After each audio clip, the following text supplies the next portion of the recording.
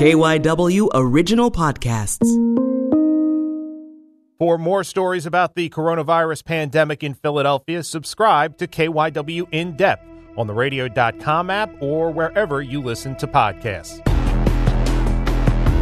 The coronavirus pandemic from KYW In Depth. I'm Matt Leon. So over the last month, a lot of terms, a lot of concepts, a lot of ideas that I think most of us never gave a second thought to have suddenly come rushing to the forefront, where we're desperately Googling things and trying to find out everything we can. Obviously, a lot of that is on the medical side. But I think one of the more interesting ones that I hear people talking about that I never thought I would hear talking about is the supply chain. How stuff gets from A to B. What's in between A to B? How could A to B fall apart? Will I still be able to get what I want? How do I get what I want? Where does it come from? These are all things I think we took for granted when things were quote-unquote normal, and now it is a big question mark. So we wanted to find out everything we could about how the supply chain works, how it's being affected, and how this pandemic could change it going forward. Reached out to a gentleman named David Kurz. He's an associate clinical professor at Drexel's LeBeau College of Business. And we basically just talked all things supply chain. Check it out. All right, so let's set the table here for someone listening to this that had no concept of supply chain past my store has what I want, I'm going to buy it, and it's always there. Describe the supply chain and how it works. Yeah, okay, sure.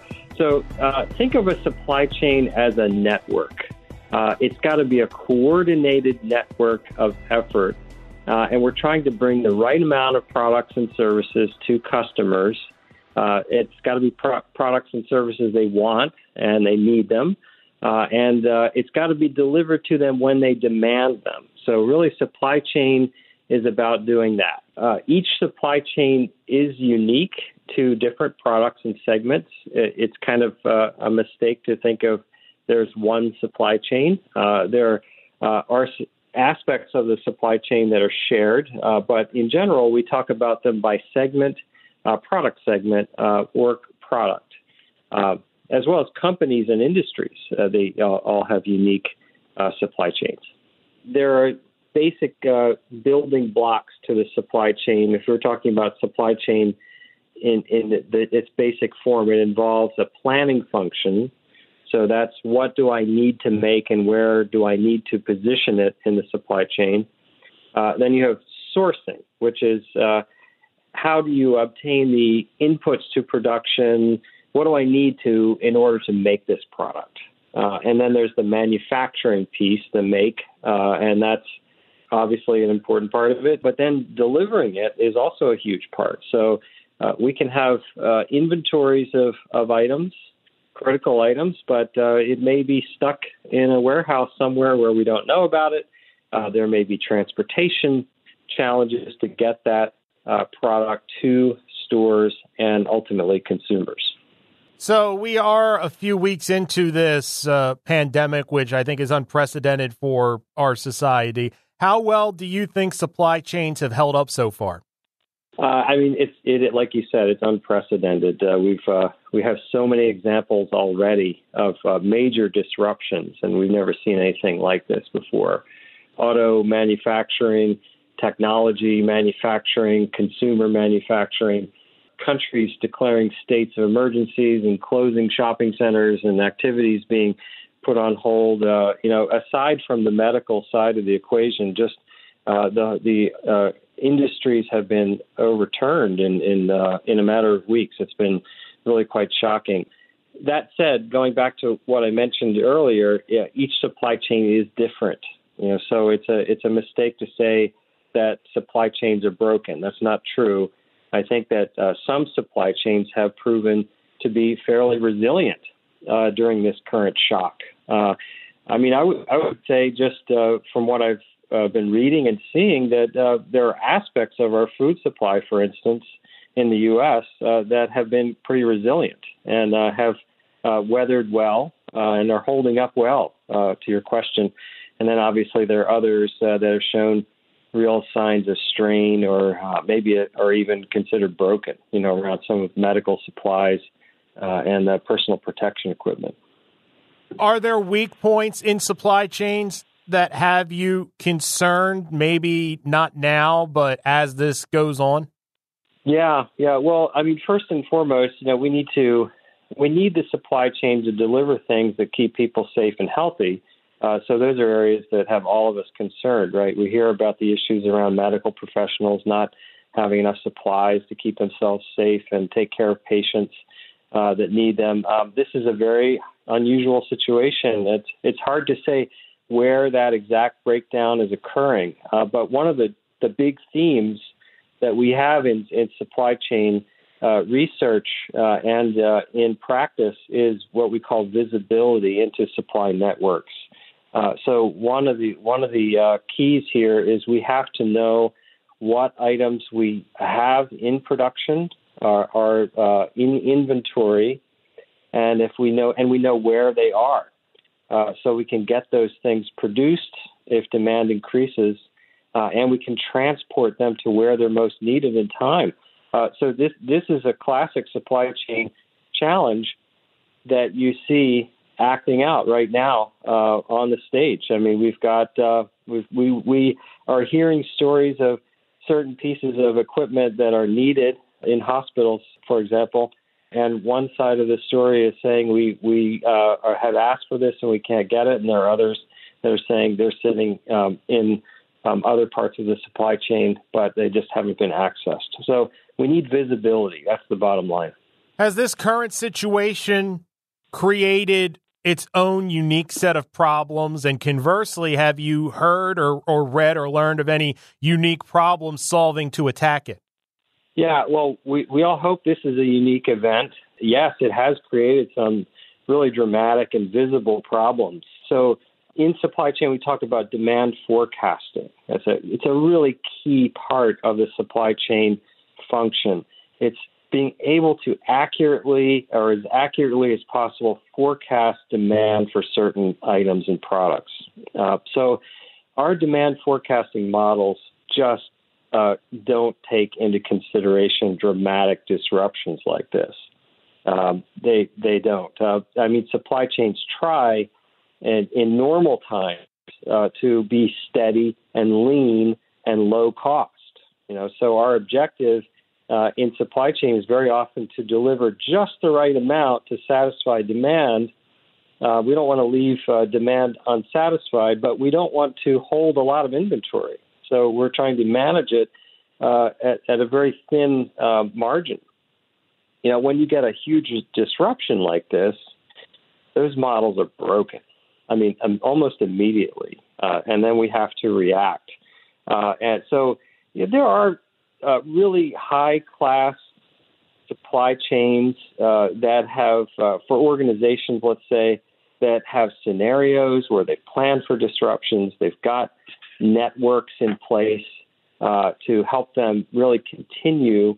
So say a China-sourced manufacturing, input to production or a product. If that is just taken out of the picture, some of the best supply chains in the world are ones where they've been able to actually have a network developed where they can plug that gap that appears due to a disruption. But not all of us are on the same page with that. We are finding companies are now, I think that's one of the impacts of this situation, is that the companies are starting to see that maybe they need to invest in more robust, resilient supply chain networks to avoid disruptions that are cascading around the globe. We've seen shortages of stuff, specifically like toilet paper, which I still don't quite understand, but that's a different discussion for a different day. Are those problems tied to a supply chain, or is that just extraordinary demand outstripping supply short term?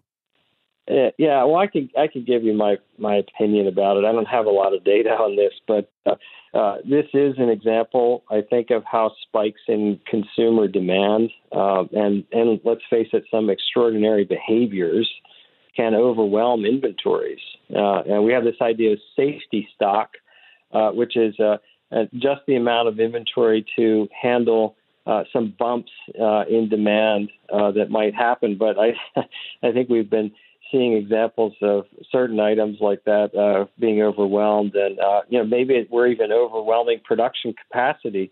So I haven't honestly looked into this particular problem, but I would expect production and shipping to eventually catch up with demand, and especially if we see more rational consumer behavior, then maybe we'll see balance restored there. More worried, though, about the spikes and behaviors we're seeing there, maybe impacting those medical professionals with the safety equipment. I feel like that's where consumer behavior could be dangerous. We kind of have to all do our part and make sure those supplies get to the people who need them. And we are in a global economy. I think we have to recognize that, in spite of some of the trade discussions that have been on the table for the last few years. We do see that some items that we've been relying on coming from China, for example, will most likely come back online earlier, because of the way they've been able to manage the situation. They should safely be able to return manufacturing and transportation ahead of the U.S., so we should see some of those types of items coming back into the supply chain, coming from the global side, maybe faster than what we're seeing the impacts in the U.S. You mentioned that medical supply chain, and we've heard so much about the lack of PPE. Do you feel that's a supply chain issue, a preparedness issue, an overall supply issue, or all of the above? Yeah, I wish I had the answer to that, and it's definitely an example of how global and integrated some supply chains have become. So visibility across the networks, I mentioned visibility before. That's a key action item for firms.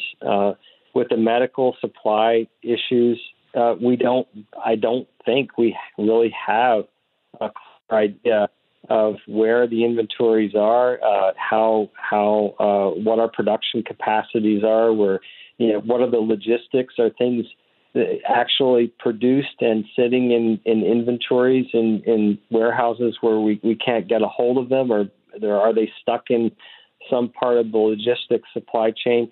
So this is the key, and we hear conflicting stories about some of the key items. Where are they?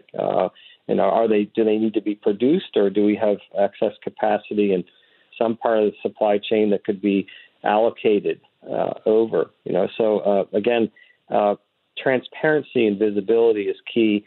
This is where I mentioned earlier that we focus on what we call the digital supply chain. This is one of the huge opportunities, and in fact, it's almost a necessary investment that firms need to make now to become better able to see where things are in the supply chain and to connect that up to the demand forecast more effectively. If we can see that, we'll be able to weather these types of shocks and be able to make the right decisions more rapidly. And going along with that, and kind of as a follow-up to that, could this pandemic and the havoc it's unleashed, could this change our approach and how we approach and execute supply chains here in this country forever, you think? I think it already has really impacted and changed things. I'll tell you what I see. So short term, I think we need to be all following the rules, right? We need to try to keep the rate of infections flat as we see. But longer term, I think supply networks are going to have to become more resilient and have a balance of global and domestic sourcing and capacity.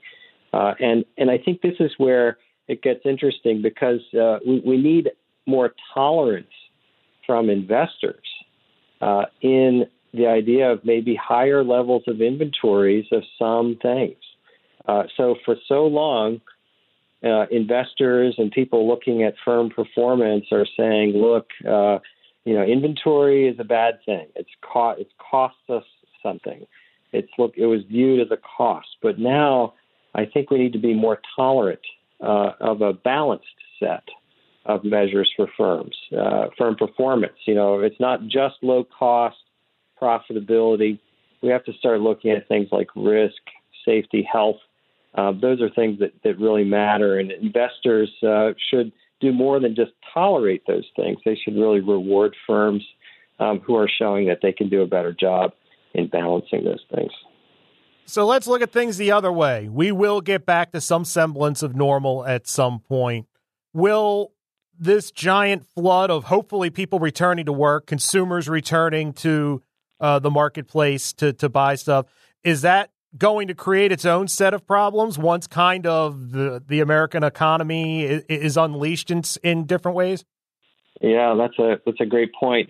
So in supply chain and economics, we talk about a concept called the bullwhip effect, and that's basically reacting to a short-term spike by overproducing something, and then you end up with excess inventories of certain products.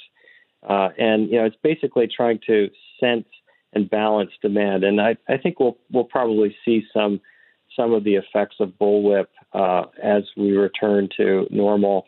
I think again that our years, if I could point to one thing that I think will be changing as a result of this situation, this crisis, is that our years of thinking of supply chain, that it has to be something that operates as lean as possible with razor-thin levels of stocks and safety stocks. And we're probably going to see that change.